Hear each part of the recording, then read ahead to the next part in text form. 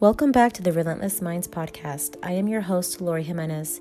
I created this platform with a sole mission, and that is to inspire people of all backgrounds to create the change they wish to see in their lives and in the world by sharing the examples of those who are. As a listener, you will hear the stories of ordinary men and women with extraordinary stories of overcoming adversities in order to experience the life they dream of. All of these individuals share a common interest. They desire a change for the better, and they are in a relentless pursuit to create that for themselves. If you're looking for inspiration to overcome challenges in your own life, to create a life that you desire to have, then you have come to the right place. You see, the truth is, people everywhere are fighting for what they believe in, and together, with relentless action and mental strength, I have no doubt that we can fulfill that dream. In this episode, I interview Jeanne Celestine Lakin, the founder of 1 Million Orphans, a nonprofit with the mission to help orphans around the world to receive resources they lack and a shot at a better future. She is also the author of the book A Voice in the Darkness, memoir of a Rwandan genocide survivor. Jeanne is also a wife and mother of a beautiful and sweet 3-year-old boy named Samuel. Jeanne's story of survival and resilience is a unique one, because when the genocide of the Tutsis ended in July of 1994, her struggles and abuse did not. Jeanne was 9 years old when the genocide in Rwanda occurred, and for the following 9 years she would endure betrayal and abuse at the hands of those that she came to trust. From enduring rape at the age of 9, from a much older Hutu man who was guilty of murdering Tutsis and held her captive, to seeing her parents and 3-week-old brother murdered, and then falling into the foster care system where she continued to experience abuse, Jeanne's story is nothing short of unbelievable. Jeanne covers her experiences in detail in her book, and in this interview we discuss her journey to escaping to a better future and the drive that kept her going. Let's start the conversation. Hi, Jeanne. Thank you so much for joining us today on Relentless Minds to share with us your incredible story of resilience and survival as a survivor of the genocide that occurred in Rwanda in 1994, and also surviving the hardships and realities of the foster care system in which you endured abuse for years to follow. I'm also looking forward to talking about the heartwarming organization you founded called 1 Million Orphans, which aims to help orphans around the world to receive resources they lack and a shot at a better future. Thank you so much, Lori. Thank you so much for having me today. It's such a great opportunity to be able to share, to be with you this morning. So I'm very grateful that we are here. We're going to, unpack a lot, but I'm excited. Awesome. Thank you. And so most of your story and what we'll cover today from it can be found in your book, A Voice in the Darkness, memoir of a Rwandan genocide survivor. Honestly, the way that you described your experience truly helped me to feel as if I was there with you in your journey of survival. And really, Jeanne, it was an incredible book. I appreciate it. Thank you. One of the things that I avoid, and kind of talking about, people ask me like, how long did it take you? Because it's just the story itself. And it was, between me and my husband writing, the story, of course. And sometimes I'll write, and then I'll hand over him the manuscript, and he'll look over it, and he was afraid of touching the story, of even like editing, because he felt like the story was so personal to me. But he will go through interview styles where he will ask me, so what was the weather like in this place where you were hiding? What were you eating? What were you doing? What were you feeling? Those things, like, when you're thinking about your personal story, you leave out, but those are very important to somebody else reading and going and walking with you as they read the story. So thank you for mentioning that. There you go. It was very important because I was able to go into every single experience with you. And so to start off, I'd like to highlight your book and the title. How did you come up with the title of your book, A Voice in the Darkness? A Voice in the Darkness. Oh my goodness, Lori. So we went through so many titles. I had so many lists for the just for the title. And I was just walking on this day, and I don't know why. I just got out of it was a university in Austin, and as I was walking out, I was listening to this woman who was talking about people who have been abused, in herself being abused, and never really talked about that experience until later on, and felt like, ashamed and judged. And so I felt like a voice in the darkness had almost like two meaning, like being that for me, once you survive something like, what I survived, a lot of people go, you could actually shut down, don't feel like your experience is worth listening to, or there's a shame that is attached to that as well. A lot of people think like you are what happened to you, and that's never true.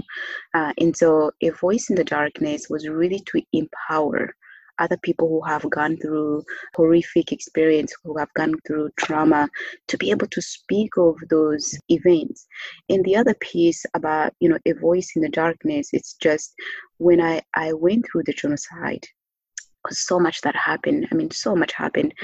I felt as if I was silenced at some point by the genocide. And so I felt like that voice, like it's almost like no matter how much I would try to explain, nobody would understand the magnitude of the genocide. And so with that, I was like, okay, but that voice somehow has to come out. Yeah. And once I started speaking and, being in a place like this with you, it's really like, it goes with the title. You giving me that place and, the platform to be able to bring out that voice that was silenced for so many years, whether it was just the genocide, whether it was the abuse. So that's how the title really came about. And I said at one point, I was like, this is it. We're sticking to this.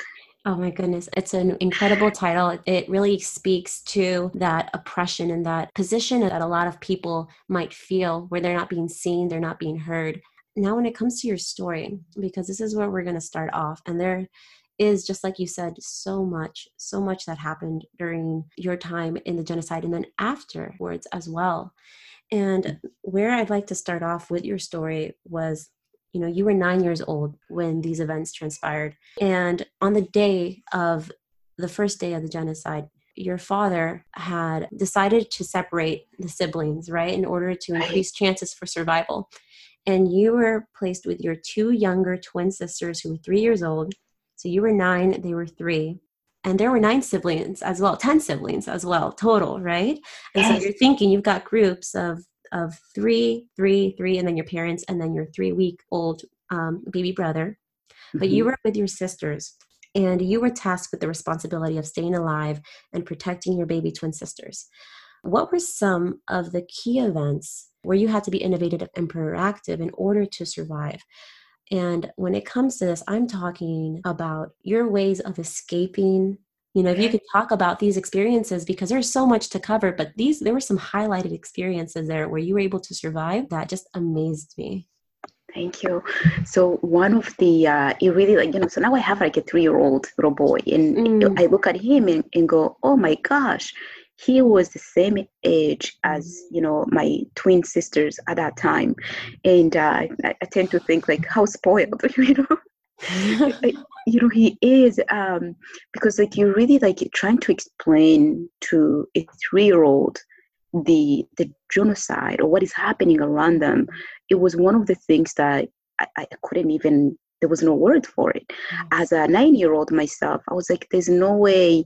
I didn't fully understand that so much hate will go in somebody's mind and somebody's heart to go after another human being and literally butcher them with machetes and clubs. And so when I was in the bushes hiding with the twins, one of the things many things I did really, like, it was to implement games. Because I was like, if I can keep them quiet, and also entertained, Yes. it will keep us like at least like and also take our mind off what was happening around us. And so really playing those games in the dirt with little sticks, and then having to insert seeds, these like little round marble seeds in our nose to really like sort of like camouflage basically what was favored of the Hutus' nose, brother nose, and to give us a chance to be out in the open was one of the things I, had to do with the twins. And also just keep, they helped me so much, Lori, that I cannot even put into words. And I get choked up every time I start speaking about how they helped me, because like there were moments where the genocide was getting to just so heavy to my heart. And I was watching dead people all over the place. But with the twins, they really brought me back to the focus being them. There was a moment where I felt like I just wanted my life to, I wanted to walk straight to these people with machetes to end my life. But then I'll look into their eyes and go, there's no way I can, and you read in the book to even a place where I was just about to drown with them. Mm-hmm. And I Yes. looked in their eyes and I was like, there's no way I will forgive myself. There's no way my parents will forgive me for committing committing suicide. But it was because it was just getting so heavy to the point I felt like, and a lot of people, they think I was this courageous person. It was just like day by day It's day by trying day. to figure out how to, people say terrible twos, but I say at that time I was like terrible threes because they had so many questions for me that I couldn't answer for them. I want to go see my mommy. I want to go see my daddy. I want to go sleep in my bed. I know. And but they really gave me a sense of hope. They gave me, sort of like stopped focusing on myself and focused on their survival. Yeah. And that was my drive. To even see the light at the end of the tunnel, they were right there with me. And at the beginning, when my parents gave them to me, I was like, oh boy. And I didn't really understand how the genocide was going to unfold until we were right in it. In it.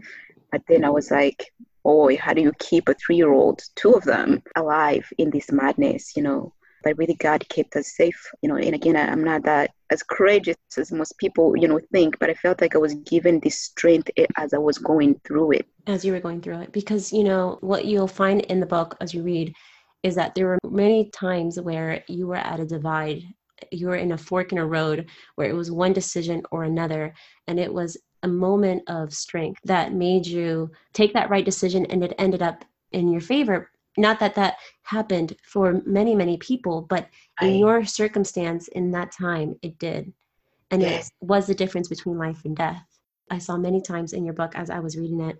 And, the way that you were able to survive and like playing the games and being proactive, innovative, and you were saying you became skilled at finding the right places to hide and to create like a little space for you guys to stay in the shrubbery and the forest. And another part of your highlights here with your story was one of the hardest experiences that no one should ever have to go through, especially at such a young age, which was seeing both of your parents dead. So can you recall the way that you had to experience this? One of my uncle came in and told me that he's seen my mother's dead body. In that moment, I felt like, oh my gosh, it's like my life was shattered right in front of me. Like I was like, oh gosh, I was with my family, with my mom just a few days ago. Now you're telling me like she's dead and the little baby brother, the 3-week-old, it could be alive on her back. And there's something where when you're going through, at least for me, as I was going through this like trauma of hearing like my mother's dead, or even when I witnessed my father being killed, it's sort of like I didn't have a room and space to grieve. And so I felt like I had to continue to survive. And so there's two parts to surviving. There's one when you're going through that experience of pain and trauma. There's also the aftermath. And a lot of people in Rwanda experience the tough part of the aftermath of survival. And so for me, as I was going through the genocide, I felt like it was go, trying to find like the next meal, which was basically nice grass, little seeds, berries, and flowers and things for my siblings. But then after the genocide, it was as if like I was captured into this just dark place, and I was really experiencing the full force of like PTSD, like right after the genocide. And so instead of like running and trying to find, a place to hide or place for, things to eat or water to drink, I was now faced with what I've seen in the genocide afterwards. And so it was hard to process. It was really the toughest thing to process, like, and especially when I get back to my home. And again, it's the story is so it's written to, like, I get taken into, Congo, out of Rwanda to Congo, and then I get back and I found out, like, most of my family members had been wiped out. The adults, most of the adults are dead, until I go into, okay, now I need to figure out how to survive.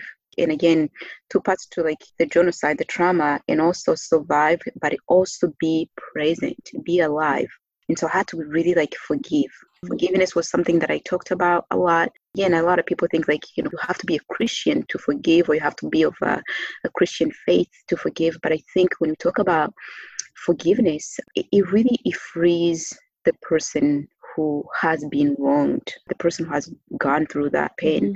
And as a child, my mother used to say that, because I did go through bitterness, I experienced anger, I experienced all of that after the genocide. And so when she said, like, when you don't forgive, it's almost like your prayers are capped. There's like this cup above your prayers that God is not listening to you. So as a child, I seriously I believed her. It was one of the things that I'm grateful that she'd actually ingrained in us, and also the human family. My parents were so about the human family.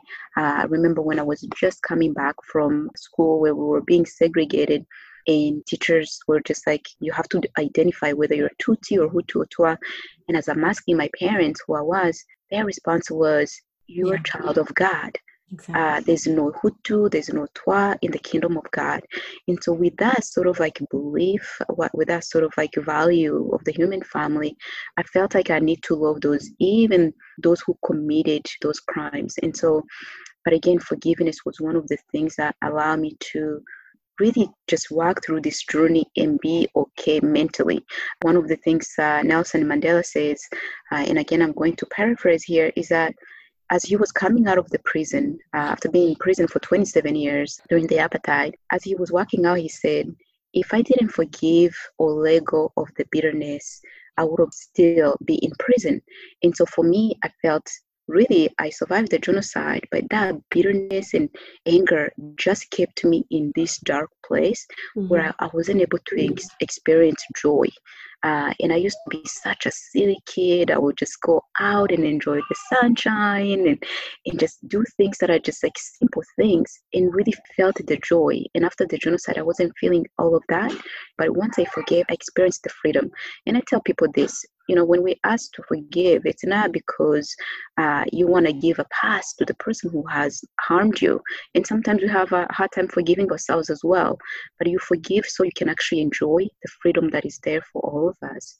Thank you so much for sharing that. And that was a topic I was so excited about tapping into with you, because across all media platforms that I've seen in your book so heavily, you reiterate this value of forgiveness and considering the harm that was done to you throughout this experience in your life, your childhood and your young adult life, to be able to then sit with yourself and to say, I forgive you because of me, and also to see that it helps you in your healing. And it is important to be able to let that go in order for you to be able to continue on moving forward. And, I did want to bring up just how powerful that message is when it comes to the fact that you not only experienced, the death of your family or your parents through the genocide, but also you were a victim of sexual abuse at the hands of a Hutu, and also had an attempt to sold into marriage at 10 years old, and then later on in foster care system. So if you can speak about that journey with you to forgiveness. During the genocide, I really, there was moments where, especially after I saw my mother and my dad, I was daddy's girl. I saw my father as like just this, like, strong person that my protector, somebody who just had, so much love to offer, and to watch him just having people end his life just gave me this sort of like, it was like somebody just like putting a knife in my heart, like right there, because that precious father that I had, and just to watch him just helplessly just die like that. And so there was anger, I think I said in the book, not to scare people. After that, I was like, if I had a gun, I would have like went after those people, because I just was like, when somebody's called, when we are born into ethnicity or race, we don't choose where we are born. We don't choose the families we come from, and things like that. And so to watch my family just dead, there was anger. But then my parents, because of their values of like, forgiveness, you have to, like, my mother, she used to say, you have to forgive, or else you're as a sinner, as the person who harmed you. And so I was like, okay. I could also hear almost like her voice telling me like, forgive them. And I'm like, you did. But I'm also like, you remembering that human value to forgive them. And so I started working on a journey to really forgive right at from the beginning. It's almost like I was forgiving almost like every single day, as I was walking through this journey. And it's not just my family. I mean, I watched innocent men, women, and young children just being killed. And so you forgive and you forgive and you forgive, and I continue to forgive.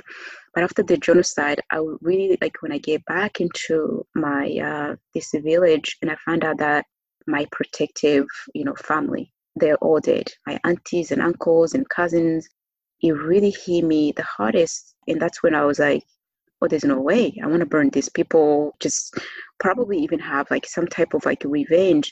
But then I was like, no, that's not how it's supposed to be. And so I started working on forgiving. And every time, there's even moments where I said, I forgive them.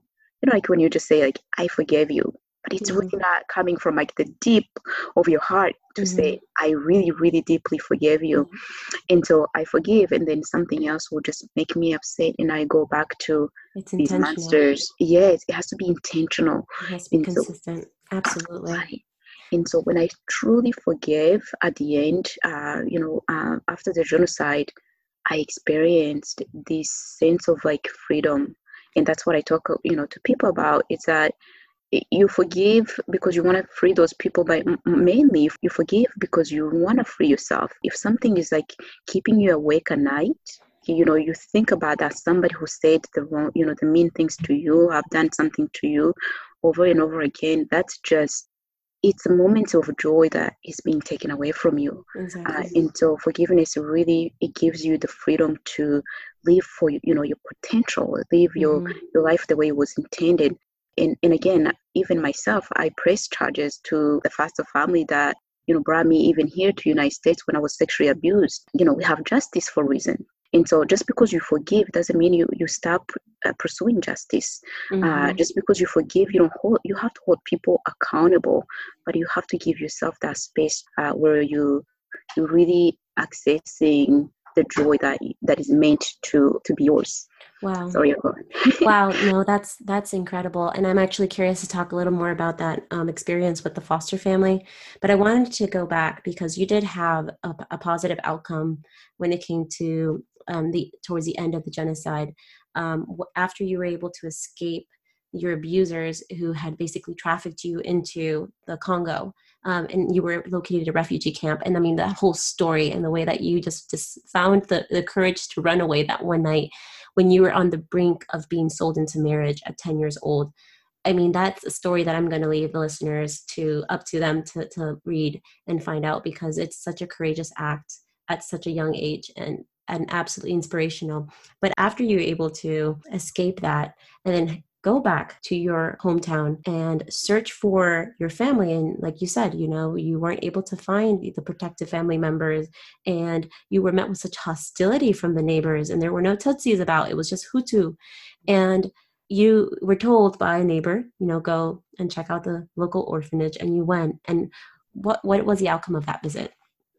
Oh my gosh, Lori. So that moment of finding some of my siblings who, survived, it really gave me a sense of, it's almost like what was dead came to life, And so there were times through the genocide where I felt like, what, I need to really probably be realistic and mourn for them.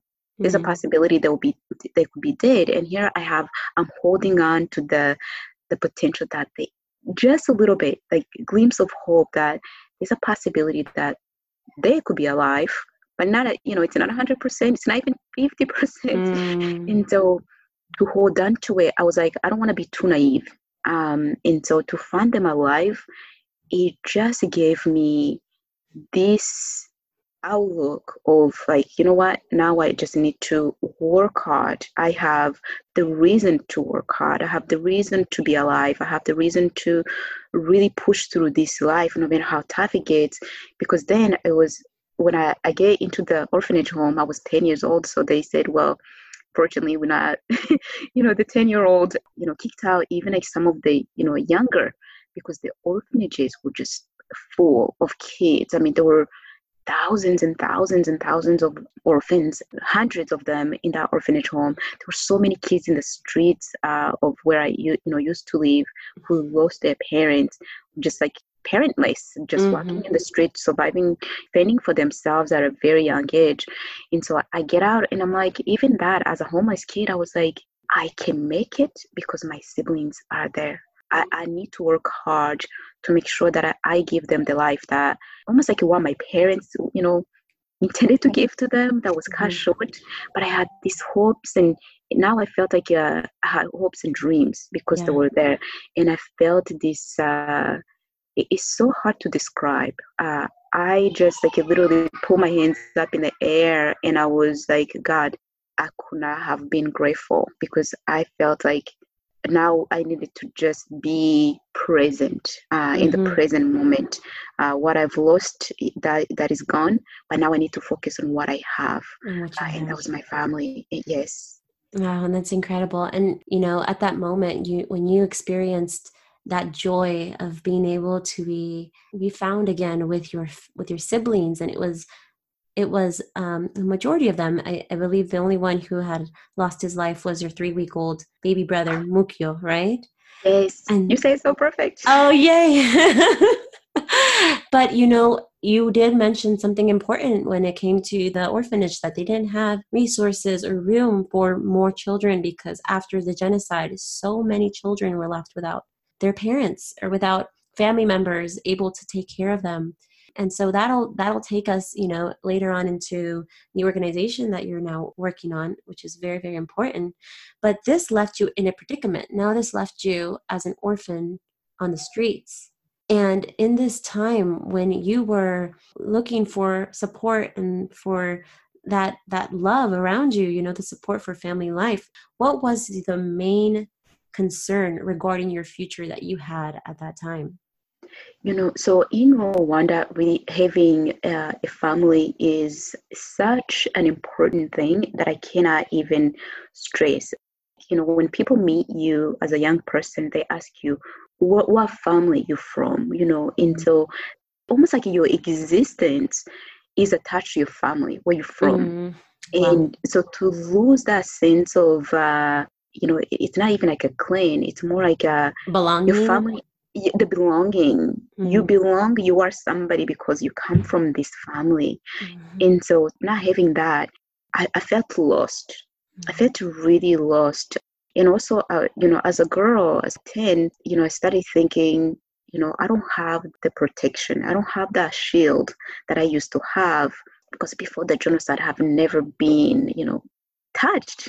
So I was just loved on. I could say, even so spoiled. And so to be able to fend for myself, it was the toughest thing.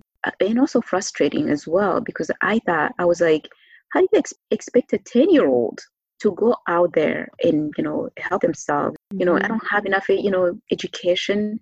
And because we grew up in a family where we were taken care of, my parents had all kinds of resources where, we had maids at home and they took care of the, things. And so when I get my first job as a 10-year-old, oh my gosh, my boss realized like, I don't know how to do a whole lot. I don't know how to wash clothes. I don't know how to cook. I don't know how to iron her clothes as a 10-year-old. And I guess there were many children at that age who really like, you know what, I'm a quick learner. And I said, I can master these skills if you teach me. But she expected me to really come in as a 10-year-old and know exactly what to do. So I was hopeless. I was helpless there in that situation. And she really did not have mercy on me. She didn't give me the grace, so she would just burn me with cigarettes. She would beat me. She would spit on my face. But then I was like, this is what it looks like. The orphanhood mentality really kicked in at that point, because I was like, not only should I learn fast how to do the tasks, I also need to learn how to somehow learn how to protect myself. And I don't think I was street smart at all, but I felt like I needed to learn a little bit of that to function in this society where you're young. You're there to be almost like abused. I mean, the family that I made exploited. That's the word, right? And so that sense of not having my family really put me in a position where I felt like I need to find a place where I needed to belong. And many orphans in Rwanda after the genocide who did not have a family have a hard time really, even forgiving. I mean, how do you go through so much? They go through so much abuse from one person to the next, or the system there. There was no social workers to follow up any person who could have came to the orphanage and say, "I want a child. I want to take care of a child." Here you go. Anybody. Take him. There's no process.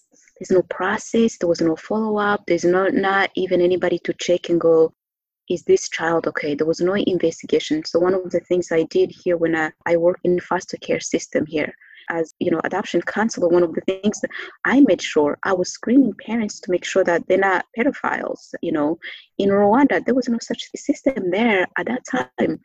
Any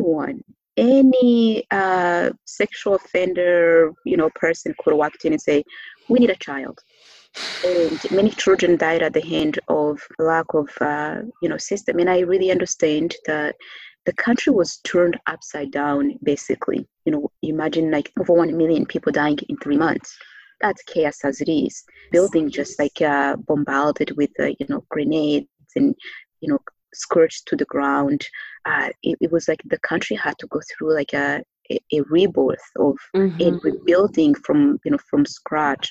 And so to really have a system in place, it was overwhelming for everyone. Even orphanage homes with the nuns or the priests who were taking care of these kids, people can have compassion, but it was overwhelming, for them as well. And so for me, I as a child in that moment, and I was praying, Lori, for God to find me a family that just treat me as a child. That's just what I wanted to feel, because I missed a sense of belonging. I missed a sense of that layer of someone, just if something happens to me, to even follow up and go, this was my child, or this child has someone else in place to check on them. I didn't have that. And so after the genocide, when I was with this family, my boss, where I was a maid, I mean, that woman could have ended my life, and there wouldn't be me, there wouldn't have been anybody else to kind of go back and say what happened. There wouldn't have been investigation at all. And after that event, after you were with this woman who was just looking for a house slave, basically, and she wasn't treating you with the dignity for a 10-year-old, for a child. She was expecting so much for you to take care of everybody and everything. And she was also, from what I was reading in the book, dealing with her own PTSD. She was struggling to cope. And so she was in no way fit to take care of even another child.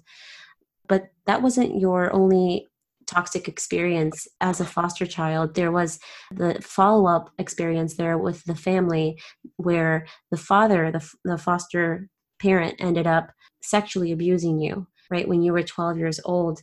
And, I was really, really wanted to talk to you and understand that as you were experiencing your own trauma, from the genocide, and then now the abuse of this foster parent and trying to pick yourself up, they had enrolled you in school. The foster mother, she had enrolled you in school, which was very important to you. I know we can talk about that education as well. But in this time where you were 12 years old, 13 years old, just trying to pick yourself up, focus on school, what did you do to cope and press on while experiencing that trauma, the abuse of this foster father? What did you do? That part of the story, it was actually uh, probably the hardest for me to experience, because I go into, so now I survived this genocide, and I find the family that I prayed for. And I'm like, Yes. oh my gosh, God, now I have this loving and kind family. And then the abuse happened. And I felt like another sense of like, betrayer. It was like I felt betrayed by the family. And of course, and again, at that point I was being told, and I don't want to give up too much of it, but I was told, like, even if you tell, nobody's going to listen. They won't believe you. And so many of the people who have been in abusive situation, they're told, like, nobody's going to listen. Nobody's going to believe you. And I want to encourage our listeners, because when I go speaking to, universities and high schools, Yes. many people will come back to me. They feel encouraged that I spoke up, and now I'm the first person that they tell me that they're being abused, either in that moment or have been abused from home. And so I want to encourage our listeners who have gone through that experience. When you tell, we are listening. And so for me, that family, I just felt not only just, there was like I felt robbed. Yes. There's joy and excitement, and now that it's being taken away. So my coping mechanism became school. Like, Mm. really, when I got into school, I felt like I could be a kid, I could be silly, I could be childish, and it was okay, instead of like this mentality of a grown up. Because really, like, one of the things, like, I feel like the genocide did to me, I had to grow up so fast. I had to be responsible. Felt like I was wearing a hat of a mom and a Mhm. dad at 10. Being in school and also having teachers who were just kind, who encouraged me. I held on to simple encouragements. Anybody who's a teacher on this, listening to us, what you do is incredible. Your Mm. words would Absolutely. impact your kids in a way that is lifetime. And so to have that encouragement from teachers, from friends, it just made me feel like I can continue to go on. But again, also I felt like, because of what I was told, that nobody's going to believe me, I didn't share about the abuse for a very long time. But I felt like I didn't even have to share. I just have to, like, focus on the fact that I do have the family to take care of. I need to go through the schooling system. And also was told, if you tell, but by the way, it could be in the streets. And then I was imagining myself being even abused worse. And also, I want to encourage the parents who are, on your platform, who are listening to us, to really, the words that they say to their children is so powerful if they're positive words. I remember, when I was, abused, and I was told, like, oh, you're so disgusting, you're very ugly, you stupid, and things like that. But then I held on to what my parents used to tell me. You're beautiful, you're kind, you're smart. And I'll go, as I was being told all these things, because that was to destroy my self-esteem, I held on to what my parents told me. And I thought, you know what? That 9 years of my life was so important that I felt like it's almost like they equipped me to be the person, almost to face the child, to really, like, I mean, nobody can give you the tools to go through the genocide, but it gave me that confidence of who I was. And so there was no confusion of who I was. I knew myself, I knew what I was capable, but that reassurance of, like, you are smart, you are beautiful, because a lot of abusers usually, like, they really destroy your self-esteem. So that way you feel like you can depend on them, or you cannot leave that situation, because out there it could be worse.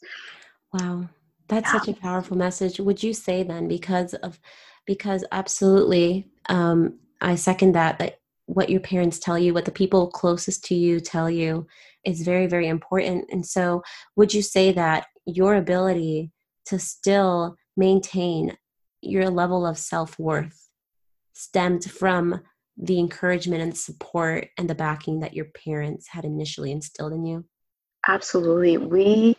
If I didn't have that, I think I would have turned, after the genocide, I think my sense of worth would have been, probably be in a cage right now, just or under the bridge someplace, because in the genocide we were the cockroaches, we were the snakes, and so even that, to equate you to an animal, it destroys the sense of being, of human being.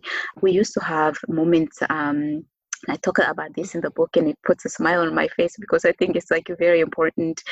We used to sit at the table at the end of our meal, and we just share the positive things that happen in our day and the negative things that happen in our day. And that was a way for us to really unload and also encourage one another. And so it gave me, those moments gave me a sense of like the reassurance of who I really am as a child. The reminder of not just like smart and beautiful and capable, these values, but also gave me like a place in the world, if that makes sense, to feel like I exist, but also exist in a space that where God wants me to be here. I need to be here. I need to enjoy those, moments of what He created for me. There's beauty in all of us, there's just goodness in us. When I was being told otherwise, I'll go back to what my parents used to say, the human family, to see good in people, to see good in others, because that really brings a sense of the center of love, which makes you feel like, you know what, I'm worthy of being here. This space that I'm claiming, I'm supposed to be here. Instead of, because a lot of time I felt like, even after the genocide, many people committed genocide because they felt like now, they lost their families. Now they don't have a place to belong. But my parents really ingrained in me the worth of me as a human being. And that was very, very, very important. And again, parents who are listening, your words would impact your children for a lifetime. I tell my little boy how cute he is, because he's really super cute, but also how smart and kind. And I mean, we get thousands of hugs a day, which is just, so precious. But I want to make sure that he understands that he's loved, because, there's a saying that when, the outside, whatever the negative information that comes from outside, it is not as harmful as what's in our hearts and in our internal inside. And so my core felt like I had been fed and strengthened before the genocide. And so all the other noises that was coming from outside telling me that I was ugly, I was dumb, and so forth, I was like, no, I've been told otherwise by the people that I trust the most. Exactly. Those were my parents. Yes. And the fact that you didn't have your parents anymore there to continue to say these words, I think they held on with that impact, those final words that you were able to hold on to. Right. And the strength that you showed, with each chapter in your life is absolutely astounding, because you endured the abuse of this foster family, the foster father, for years, until you were 18 years old and finally able to make your escape. And you made a life-altering decision to escape this family, and you had decided to attend university at the same time. That was your method of escape. Right. How did you go about accomplishing this? Because this story, I mean, for me, I mean, the fact that you're, again, innovative and took initiative when it came to making your money, and getting your transportation out to Washington State. I think that's an incredible part of your life, where it was like you're flipping the page, you're saying, this is now me taking control. You're 18 years old and you're making this decision for your future and for the future of your siblings. So can you tell us about this transition in your life where you were empowered to make that next life choice? So that's a very sweet question, and it's so loaded with, like, I feel like my head is like, oh, there's so many answers to this one. I felt like, I wanted to run away from the beginning, from this family, but then I was like, I didn't have, when I was around that, in Missouri, I didn't have that one person that I can actually come to and tell them what was happening to me, for even like, for guidance. Or people assumed, but also they wanted me to run away and go to like a different country, or but I felt like, you know what, I made the decision that I would actually escape and finally go to go to college. As you read in the book, first mom, of course, she was like, you have, stay close by, because of course I was taking care of everything else. But I knew I needed to have that freedom to where I can actually get a job and work and be independent, and also come out and give back, because I was given so much. Uh, God has given me so many passes in life, but also wanted to give back to the people that I, care so much about. And so once I got to Washington State, it was liberating. I felt this freedom of just being able to have access to do. Felt like an adult then, and I felt like I can ask questions and to grow. I wanted to work so hard to get my bachelor's degree, and then I was like, you know what, now a bachelor's degree, so it's we might as well just go ahead for a master's degree. But it was really that moving piece of like, I didn't want to look at myself, just myself. I was looking at a community to where I give back, but also to like give the future to my siblings as well, that I felt like they deserve the future that I worked for.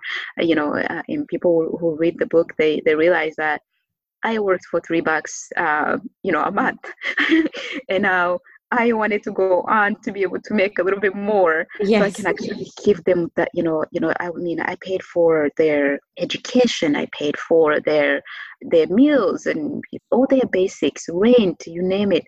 And then they started calling me mommy, which was like, okay, come on now. How old were you when they were calling you mom? Oh my goodness, Lori! The minute I started, the girls are really like, after they knew like mom and dad are dead, I was mom. Uh, And then I was like, oh goodness, so now I'm a 10-year-old, mommy 10-year-old. But my siblings really started calling me mom when I was probably like around like 12, 14. So kind of got used to playing that role. They also have a nickname for me, which probably shouldn't share, but they call me the police, because I was really like more kind of like very straightforward. Like, okay, I want to make sure that they succeed. I want to make sure that they go to school. I want to make sure that they're really not wasting their, because of what, their past. I didn't want, their past to determine what their future is going to look yes. like, to go in just like, with bitterness, to go in just feeling sorry for themselves. And that's something that, it's a message that I share with a lot of people, is that perseverance is very, very important. To be courageous, to be able to look at your life despite what happened to you, to find the light at the end of the tunnel. Because I feel like, for me at least, when I went to Washington State, I was like, I'm going to push through this. An assignment that would have taken me, anybody else, maybe like few minutes, it took me hours.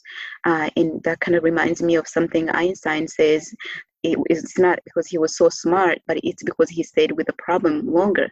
And that applies to all of us. And so I was like, okay, there goes chemistry class. How do I go through this with my little French dictionary? How do I just like continue to power through this to achieve my goals? And that's really what I did.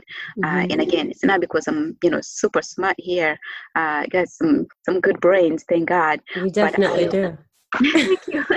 And I think you definitely do have the brains, but you also have just that initiative and that drive to get through things. And like you said, the perseverance.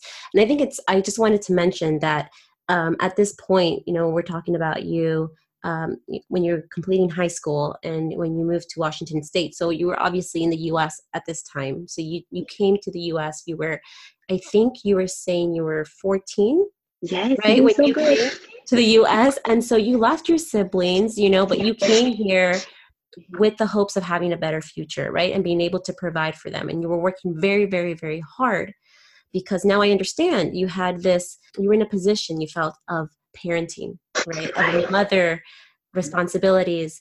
And I wanted to bring up this card that your sister, Teta, Tita, yes. sent you, in which she ended with saying that everyone is counting on you to help us have a better future. So she sent that to you from Rwanda. You were in the US. What did this mean to you, and how did it impact your life and mentality throughout your fight for a better future for all of you? Oh my goodness, that card put me in a lot of tears. Mm. I was like, yeah, I can't forget that they really are counting on me. There was always this pressure that I'm working to future, not just for me, but for them, and to be able to give back to build a better future for others, those who have gone through maybe either similar experience or different circumstance in the world. My purpose of surviving have so much more to it than just like surviving, right? And so when I saw the card, I just felt this. I was like, wow, they really, really do count on me for their future. Like, if I don't make it, they can't, or they can make it, but it's going to be, such a struggle. In Rwanda at that time, they had systems where to go to school, you had to pay. Even elementary school, elementary to high school, but Mm-hmm. at that time, now the system is so much better. And so I was like, okay, I need to put him through, school. And I told them, I told my siblings that, look, I will not have an investment to where, or inheritance where I'm giving you a home or giving you a land or something, but I'm going to invest in you in education, because education was like one of the things that was so important to me, also to my parents. They really spent, um, they ensured us that education was a way to have the voice, even at the very early age, that you go through the school to sit at the table and discuss issues that matter to you. Once you have your education, you're able to advocate for groups of people that you care so much for, or have that voice and have that platform. So I told my siblings that I will invest in your education, and I made sure that the young ones, especially the young ones, my twin sister, not so much. She was, I think, because of the trauma and PTSD that she experienced, it was almost like in and out with school. But the rest of them, they graduated. Some have bachelors, and others with masters, and other, just continue. But I really felt once I left, once I got that card, was like a reminder of what I have already like that to myself to do, but even more. So I still have a copy of that, which is like, every time I look at it, it gets old and old. Oh, Yes. but it's so important because it really serves to drive your purpose, and it reminds you of who's counting on you. And it's a great driving force because you were dealing with some crazy challenges and throughout your whole journey from the looks of it, I mean, it was your family, it was those that you felt were counting on you that really kept you going, you Yeah. know? One of the things I tend to tell people is that even if your life is not looking the way you expect it to be, reach out to those who are less fortunate. There's power in that. There's power when you go out and help somebody else who Mhm. you think is not in position to, or to have access to the needs that they have. And so for me, when I give back, for me, when I do something for somebody else, and it could be, simple, could be small things, especially now that we're going through this coronavirus outbreak. I think if you look at yourself and you're being quarantined in the house and life is miserable in your home, we need to think outside of the box. So, like, what about the other people who not only like quarantined but might not have the meals, food in their homes? Mhm. What about those people who are quarantined, in orphanage homes, like these kids Yes. that we talk about? What about the elderly in a nursing home? So when I think of my life and when things are not going well, I encourage people to think of the less fortunate that we have in our society, because that gives you a sense of gratitude of what you have, simple things, and a sense of appreciation of where you are in life. And also, really encourage people to do simple things for others, because that brings joy. That gives you a sense of living Mhm. this life as well. So, Absolutely. And I see that you do that in many facets of your life. And you were doing that when you were in university. And so I really commend you for the work that you do in order to uplift and empower other people. And that brings me to my question of when was it that you recognized and reaffirmed that you had to be a voice for those who were silenced by the genocide? So Lori, when I started off, I started speaking when I was in high school. Oh my goodness. And that was just, I couldn't really like stand and speak Mm. of the experience, because again, I was just like those people that I get to meet who are genocide survivors, who tell me like, how do you stand there and really share what happened um, in Rwanda without breaking down in pieces, or just like really losing it. And so I felt like for me, and again in high school, I would just like, I would start and then I would stop. But the more I was telling people, there was like a teacher, or there was like a auntie and uncle that I met in Washington State, whom I love. Um, when I saw how they were drawn in to listen to the story, or also just wanting me to just like be me and share what was in my heart, it gave me encouragement to speak.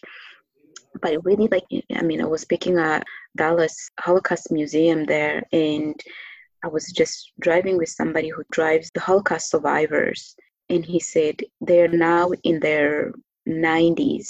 They're very, very few, and now he has like three groups of people, just three people that he's driving to speak about the Holocaust. And so I felt like a sense of responsibility way back then, because I saw myself. I mean, eventually I'm going to get old, and I won't be able to talk about these events. But if I don't speak about these events now, who else will? And so from the high school, when I was even in high school, when I got to university, I was even given even more opportunities to just like share different events, to share what happened in Rwanda. But one of the things that I think it's not just a responsibility for us to really share what happened. I think it's important for survivors to give the voice to those who their voice were taken away so early. And when I speak, I'm not just speaking about my family, I'm speaking for all those innocent 1 million people that we lost in the genocide. At the beginning was tough, but I went into, of course, counseling, and then I did EMDR, which was really helpful to be able to share. And there's a stigma where for Africans to speak, to go for counseling, it's almost like not something that is very much encouraged. But also when somebody has, even here in our beautiful country here, when people go through abuse, there's a stigma to talk to somebody about those abuse. It's almost like people prefer to obviously swipe it under the carpet and somehow expect it to go away, but it really comes back. And so when I started speaking to counselors and also with this EMDR, I felt like a sense of really like be able to slowly be able to release and really understand the abuse on a level that was digestible, if that makes any sense, in a way that it's not overwhelming in my mind, that I could actually share with others. I remember when I finished the book, my uncle, it was seated on my, I had the manuscript sitting there, Lori, just feeling like, oh my goodness, the world is going to know who I am, and they're going to judge me, they're going to criticize me. And as I was speaking to this uncle, he said, you know what, Jeanne, this is not about you. This book is about somebody else who's going to read it and change their perception of the world, or change the perception of themselves, change how they view themselves. And so with that insight, that wisdom of our story could be the key that opens somebody else's gate, or somebody's prison. And so sharing really became something that I felt like, you know what, if I have an ear that listens, why not? And let people know about the genocide, because it happens, in the 20th century, but it's a genocide that was really much not known by many people. And so I have been, it's a privilege for me to be able to share and educate our young people and encourage them that, we all go through life. Everybody has a story. And, when you have a story, every story is worth listening to. Every story could be that key that really gives somebody else a way to live or get out of their horrible situation. So sharing has been really for me. And as I go into like high schools and universities, I see kids really come up to me and go, oh my gosh, I am going through the same thing that you've gone through, or I experienced this, now you give me you empowered me to speak about what happened to me. My parents were, drug addict. This is what they did to me. Or I am facing anxiety and I'm experiencing, I have PTSD, but I don't know who to speak to. And I connected them. And I think I need to do a better job in terms of, because I'm for the first time, kids are telling me, or young people are telling me, disclosing things that they have never shared with anyone else, and I need to learn how to really advocate for them, because they trust the fact that I can speak about them. They trust to tell me, instead of telling anybody else. When I share, I feel like it's a sense of responsibility to give somebody else that voice that they need. Exactly. If they can listen to my story and be able to see I say this when people read my book and go, oh my gosh, I cannot even compare myself to you. Every person is affected differently by the things that they've gone through. It's a matter of how they go through this journey, how they process. It could be something that we think it's a small, but to that person it's a major thing. It's a magnitude. It's a life change experience. And so my hope is to share and give everybody else a way to process and have joy in this life, right? Absolutely. Yes. And your book does an incredible job. I mean, the fact that you decided to take that next step and not just stick to the public speaking and sharing on media, because it reflects so much your emotion, what was going on in your head, the details of your experience. And that is what people connect with. The fact that you were able to be so vulnerable and so open about your experience, it really allows people the space to connect with that and say that this is okay. Say if she was able to have that strength and that respect for herself to be open and share this moment, it's okay for me to do so as well. And I think that's an important message. And so again, your book called A Voice in the Darkness, Memoir of a Rwandan Genocide Survivor. I'm going to make sure to include the link in the show notes for this episode so that people can access your book. And I wanted to mention before we move on to the next part, which is your organization, but part of the proceeds from the purchase of the book also go towards your organization. And so the organization that you've now created, which is called 1 Million Orphans, and it's an incredible mission where you are striving to provide the resources for orphans around the world in poverty-stricken areas that really have a very slim chance for a better future if it weren't for these opportunities provided to them, right? And so I wanted us to talk about your organization, and as well as that, kind of initially present your initial inspiration to create this organization, because you have experience in the adoption field, right? So you were a specialist in international adoption. And what was it that you noted was a problem with the current situation of international adoption that may have played a factor in as well as starting your organization? So it really was, I think around 2018, actually 2014, we started seeing a decline in adoptions, international adoptions especially. I mean, there's so many children, the millions and millions of children in the world, orphans in the world. And so once I saw the decline and how many countries, for various reasons, are obviously barring the international adoption, I saw the need to do something on a local level. Mm-hmm. From the beginning, reading children's files, to matching them with their families, to advocating for them. Even here in our country, I worked in a foster care system as well. And so reading files and being able to really find families for these children, there's no gift that anybody can give. And I think because sometimes we wish for things that we don't have. For me, I feel like not having a family is just it's terrible. On a higher level, that sense of belonging. And so I feel like to give a child a gift of a family, a forever family, is so very, very important.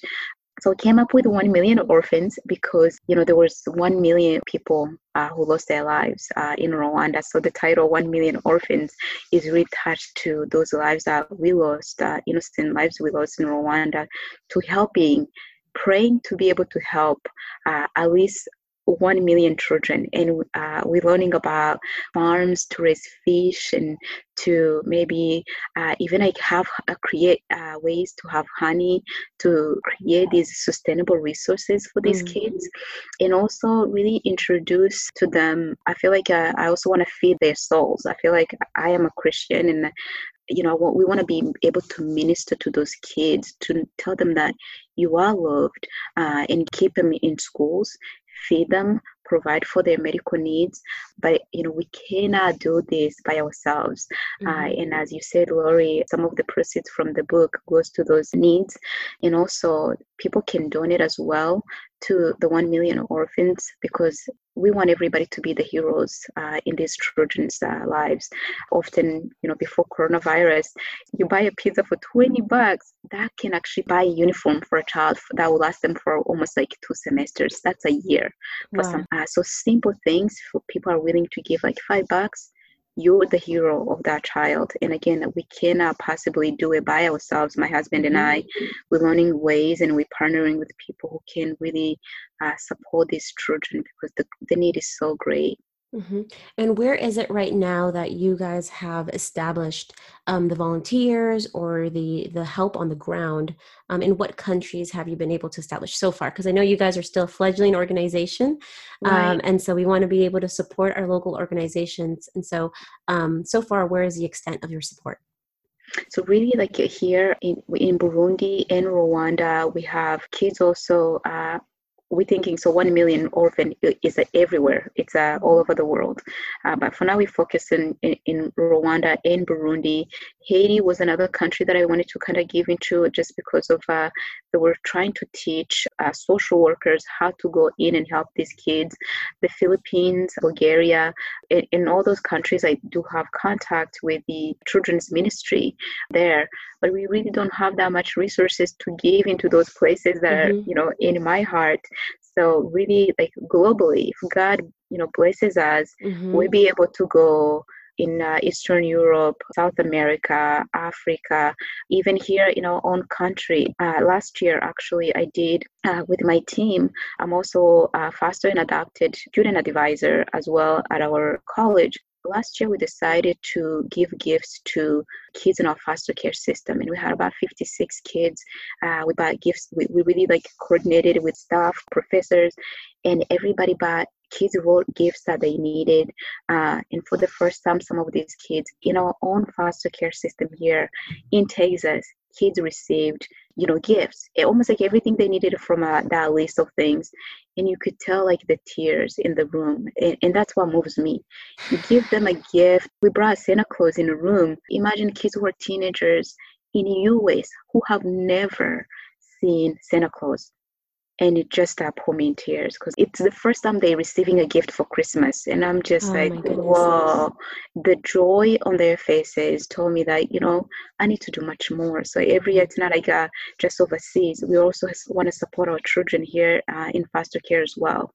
And I think that's great, because your organization and the mission that you have is a global mission, because there are kids everywhere and with lack of resources in poverty-stricken areas that don't have access to those resources, and they're dependent. They're dependent on a system that is completely out of their control.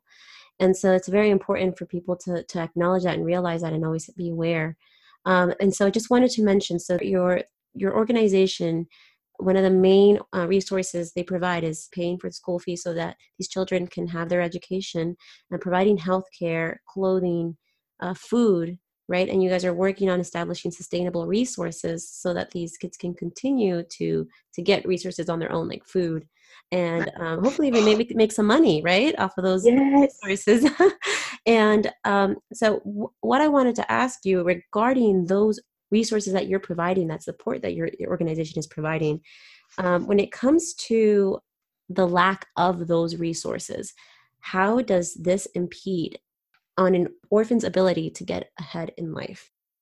Oh my goodness, Lori. So when I think of myself, I cannot imagine what I would be if I didn't have. Yes, I was, went from one family to the next and being abused and all. But if I didn't have that support these kids not having resources that they need, especially like education to empower them through school, and also to give them, the medical needs, it puts them in a vulnerable situation. It really puts them in a place where either they become, for young girls, if they need like women material, the, simple hygiene and things That's like very that. important. Right, that's very important. Things like we don't even think of, being here, having access to those things, they mean so much for those kids who are unable to get access to them. And so many of them become prostitutes for the girls. The boys, many of them become, they call them street kids, basically picking from the dumpsters. And so for somebody who grew up on the streets, to really expect them to be a functioning member of a society, it's a very small chance, and I remember when I was advocating for this little boy, he was from the Philippines. I got his file, and I was reading his file, and he was a street kid, and JR is his name. He was a street kid, and everything he wanted was to go to school. And I just look back and go, that's what I wanted, because he wants to be somebody. And so when we do these things to really give back to these children, we want to empower them to have a future that they can say they worked for, and not just to feed them, because you can feed them every day, that's no problem. But how are they going to really turn this, what you give them, to sustain their future, to also help their families if they have even like families. There was also another little girl that I was advocating for, who had been sexually abused. And I remember having one of the family that was about to adopt this little girl, bring her in to host her into the family. And they said to me, you know what, Jeanne, she's been sexually abused. She has gone through so much pain. She cannot be normal in our family. And I said, that's the whole point. You need to give her so much love that she can feel like she can trust you, that she feels loved, that she can actually feel like she belongs. You're giving her what she doesn't have. And of course, it takes a lot of time to convince somebody to adopt a child who has gone through so much pain. And I use my life as an example for those families, because I'm not all doomed. I went through hell and back, and I'm semi-normal. You are amazing.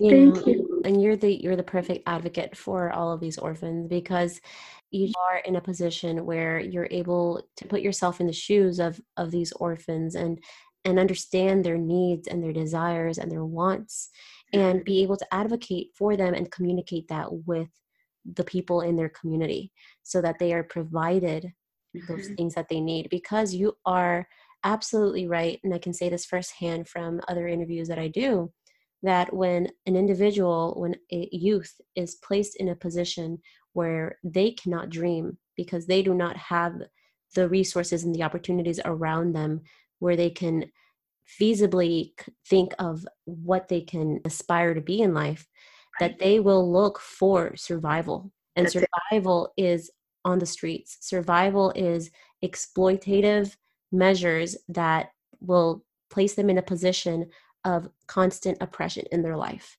And so I fully, fully, fully commend what you're doing. And I want to know, and I want you to share with us, for everyone listening, how can people learn more about your organization, more about your book, and support the work that you are doing with 1 million orphans? Thank you so much, Lori, and I really appreciate you saying that, because it's all of us is a responsibility. They say it takes a village to raise a child. We're given so much more, and if we can just give a little to lighten somebody else's life, you give them hope, and then they can become somebody greater.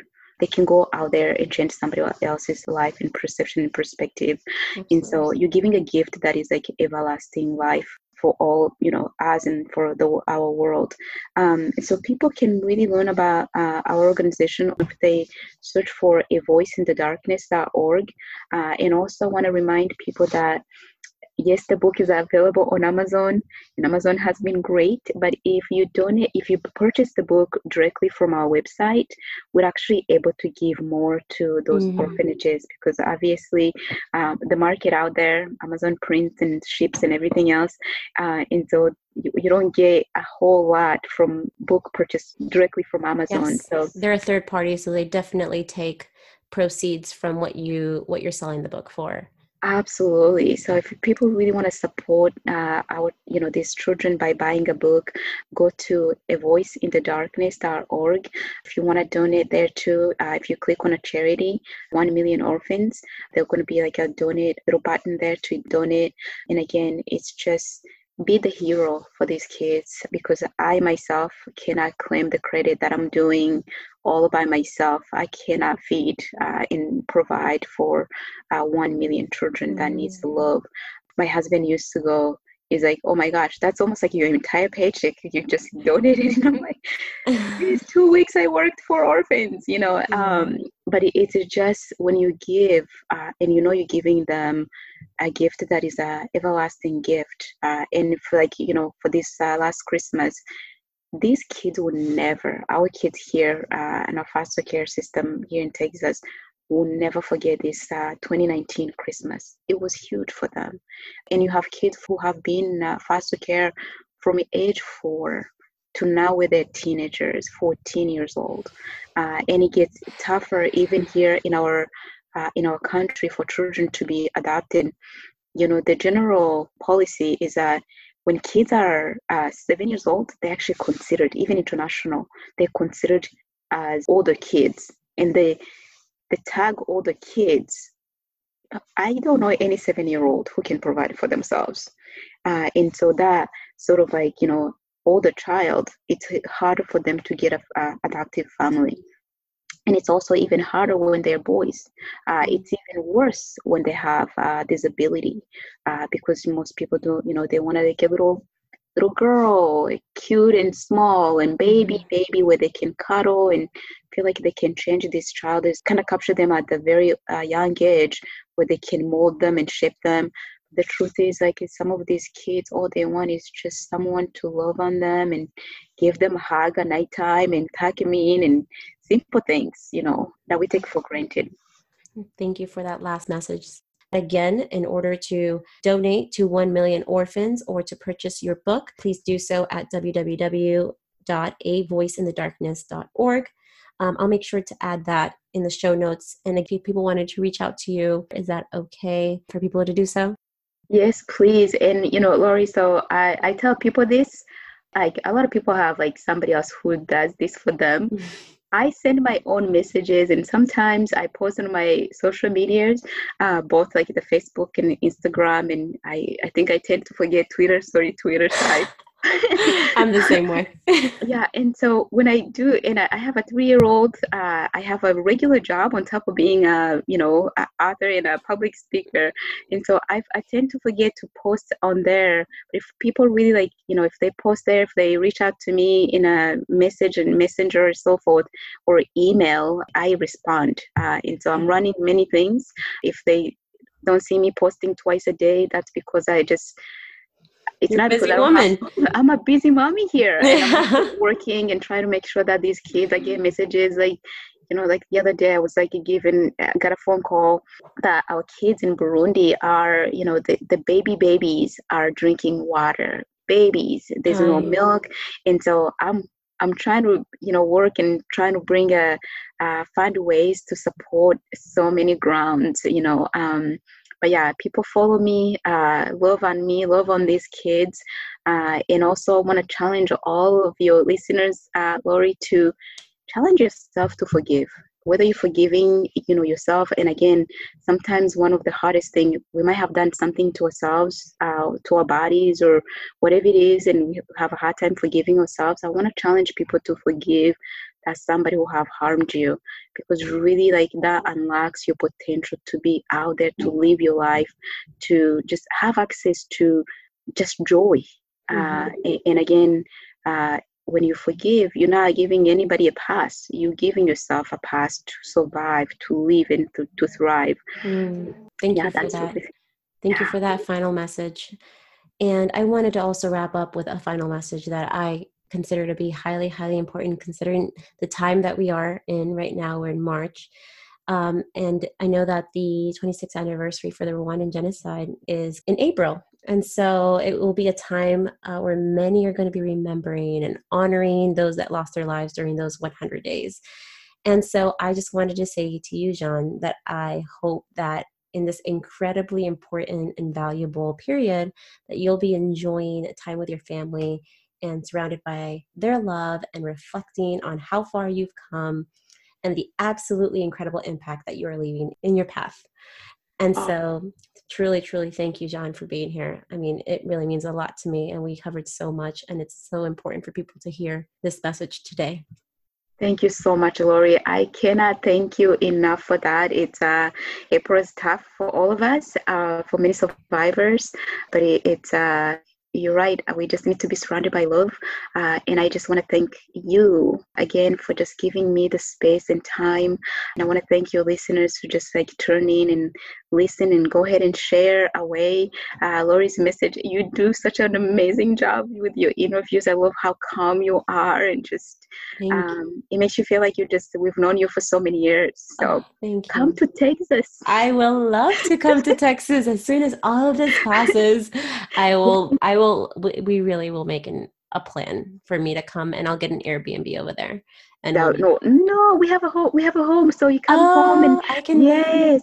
Come and stay with us. Okay, thank you. Absolutely. We would love to host you.